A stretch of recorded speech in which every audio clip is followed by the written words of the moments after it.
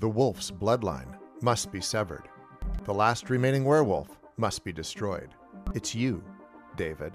These days, horror and comedy are no stranger to each other, with recent films such as Bodies, Bodies, Bodies, Freaky, and the Happy Death Day series. But in the early 80s, the blending of the two genres was practically unheard of. At the time, audiences were flocking to the theaters to get their thriller fix with masked killers and an unhinged man suffering from severe cabin fever. Enter John Landis, who had already established himself as a successful comedic director with The Blues Brothers and Animal House, to change up the formula with 1981's An American Werewolf in London. Today, it's widely regarded as the best werewolf film ever made, and Landis himself calls it his masterpiece. But getting the film made was nowhere easy as he had hoped. Grab your best flannel shirt and keep clear of the moors as we find out what the happened to this horror movie. The film tells the story of Jack and David, two American backpackers traveling the English countryside who are brutally attacked by a wolf. It's a simple premise, yet an effective one. But I'm not here to give you the beat-by-beat plot of the story. If you haven't seen this film, I urge you to check it out. The earliest idea of the film started in 1969, while a then 18-year-old John Landis was working as an uncredited production assistant and assistant director on the film Kelly's Heroes. While filming in Yugoslavia, Landis was being driven to the set when he witnessed a ritualistic gypsy funeral. The deceased man was buried feet first while wrapped in garlic and rosaries to prevent him from rising from the grave. Thinking of how ridiculous it would be to communicate with a corpse, he immediately went to work on a screenplay. However, his horror screenplay would not focus on zombies or any types of serial killers, as he wanted the audience to really want to suspend disbelief. Ultimately, he settled on werewolves, since every country has some sort of man-beast story. While the screenplay did lead to many jobs going forward, it was ultimately shelved for over a decade. Everyone he showed it to either thought it was too funny to be scary or too scary to be funny. At 21, Landis made his directorial debut with the film Schlock, a parody film inspired by 1950s monster movies. It was on this film he first worked with special effects creator Rick Baker, who designed the gorilla suit worn by the director in the film. That led to the discussion of his next film about a werewolf. Shot in the summer of 1971, the film would have trouble finding a studio interested in releasing it. Schlock eventually caught the attention of the late, great Johnny Carson, who loved the film and invited Landis to the show. After showing clips of the film, it was released theatrically, but it certainly wasn't a moneymaker. While his next hopeful film wasn't made right away, Schlock gained a cult following and paved the way for him to direct widely received comedies throughout the 70s. After delivering two major hits for Universal, the studio execs finally agreed to give An American Werewolf in London the green light. Thrilled to finally have the budget secured, Landis made a phone call to Baker to tell him the good news of getting the band back together. However, so much time had passed since the initial conversation on Schlock that Rick Baker grew impatient and decided to lend his special effects expertise to another werewolf film, beginning production called The Howling. The exchange between the two became a little hairy, to say the least, and ultimately Baker parted ways on The Howling,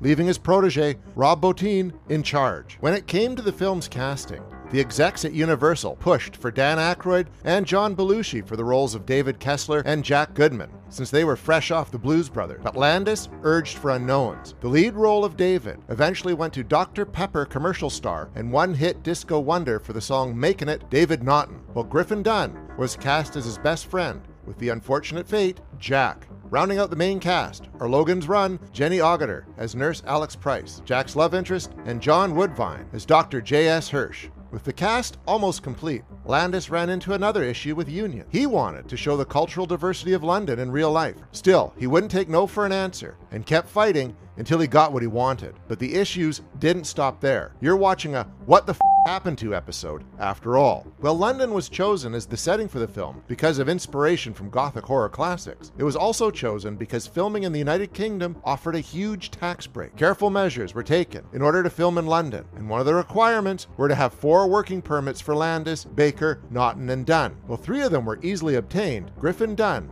was originally denied a permit, as the Actors Union wanted an American actor who already resided there. Standing his ground to his casting decisions, Landis threatened to move the location to Paris and altered the screenplay based on the new setting. To show how serious he was, he began scouting new locations in France. The tactics worked, and Dunn was given his permit. 26 years later, we would eventually see what An American Werewolf in Paris would look like. And, well, it had a kick-ass soundtrack at least. Filming took place between February and March of 1981, beginning around the Black Mountains in Wales. The winter months were chosen to give the film the dreary look Landis was going for. This was proven to be difficult, especially for the actors who work outside in freezing temperatures. David Naughton took most of the beating, however, having to run naked through the woods in a scene where he's hunting a deer. With the weather being unpredictable, Landis had a vision, even if it meant to cause the actors discomfort. To tally up so far, that's issues with the Actors Union, the UK, effects maestro Rick Baker, and that damn Mother Nature herself. On some days, it would rain, sleet, snow, and bright sunshine, all on the same day. So rain machines were brought in, which further added to the difficulties to the cast. It was so cold that at times the rain machines would freeze up. Poor guys. But it's all for the art, am I right? According to Rick Baker,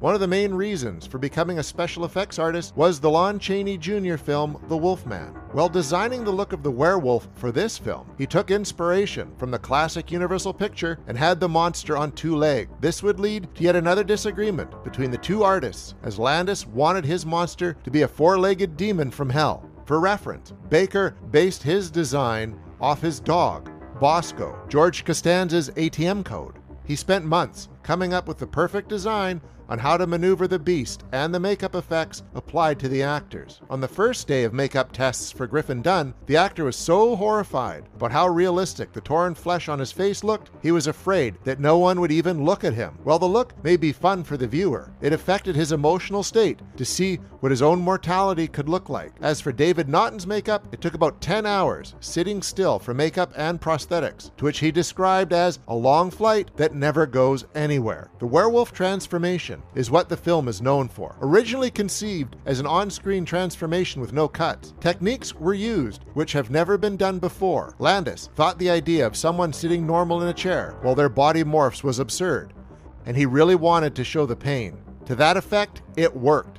One person who was displeased with the actual filming was Baker himself. After all those months designing and working on contraptions with his crew, only seconds were shot during each transformation. It wasn't until he saw the film at the theater when the audience cheered during this scene where he felt that all of the hard work actually had paid off. The climax of the film takes place in London's Piccadilly Circus, a popular and heavily crowded public space in the West End. Before Werewolf, it had been more than 15 years since anything was allowed to film there. But did that stop Landis's foot from standing firm on the ground? You already know that answer. Having already had experience with the police filming in the busy streets of Chicago for the Blues Brothers, he felt he could persuade the London police as well. He gathered 300 police officers to a private screening of the Blues Brothers. After the free screening, he was allowed to have streets blocked off for a certain amount of time. To get the shots perfect, he recreated the entire area on a stage and rehearsed the rampage. In this scene, we also get a cameo from the director himself performing a stunt where a car knocks him through a glass window. Take that, Tom Cruise! As many horror films go, the film had trouble with the good old MPAA. This meant, in order to secure an R rating, certain scenes had to be trimmed down or taken out completely, like a piece of toast falling out of Griffin Dunne's throat,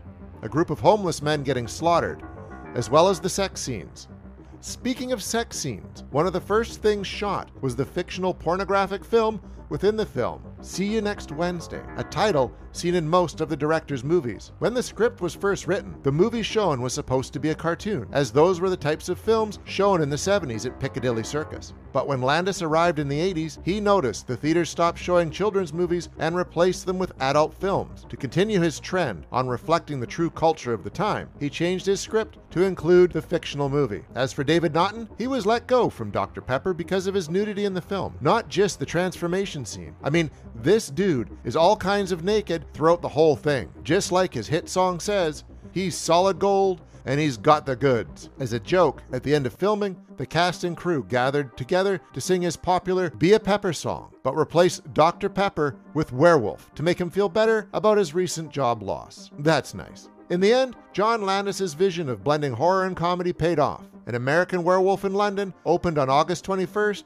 1981, where it would gross $62 million worldwide on a budget close to $6 million, becoming the highest-grossing horror film of the year. Rick Baker's effects on the film earned him his first Oscar, which was also the first year for that category. 3 other werewolf films came out that year, with The Howling, Wolfen, and Larry Cohen's Full Moon High, but none were a match to its success. Its balance between the two genres would help shape the horror films we see today, but the road getting there wasn't easy. Just like the characters of Jack and David, the production may have veered off the path, but instead of a tragic ending from the movie, we got a near-perfect film, which will be cherished for many generations. And that's exactly what the happened.